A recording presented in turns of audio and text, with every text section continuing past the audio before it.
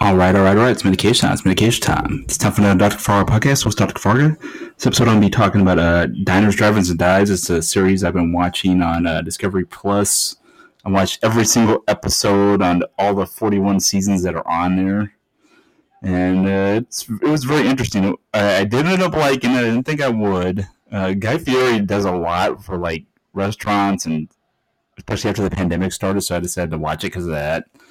And plus, he's from Vegas too. He went to UNLV, which is the same college I went to.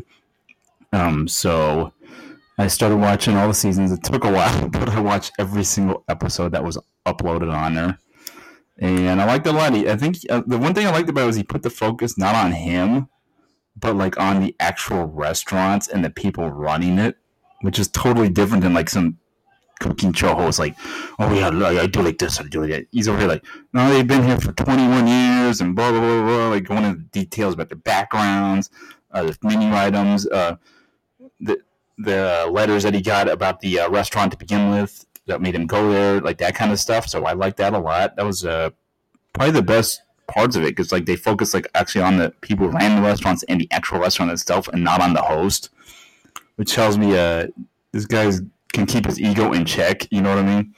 Plus, he's a Raiders fan. He's in like Vegas all the time for like Raiders games.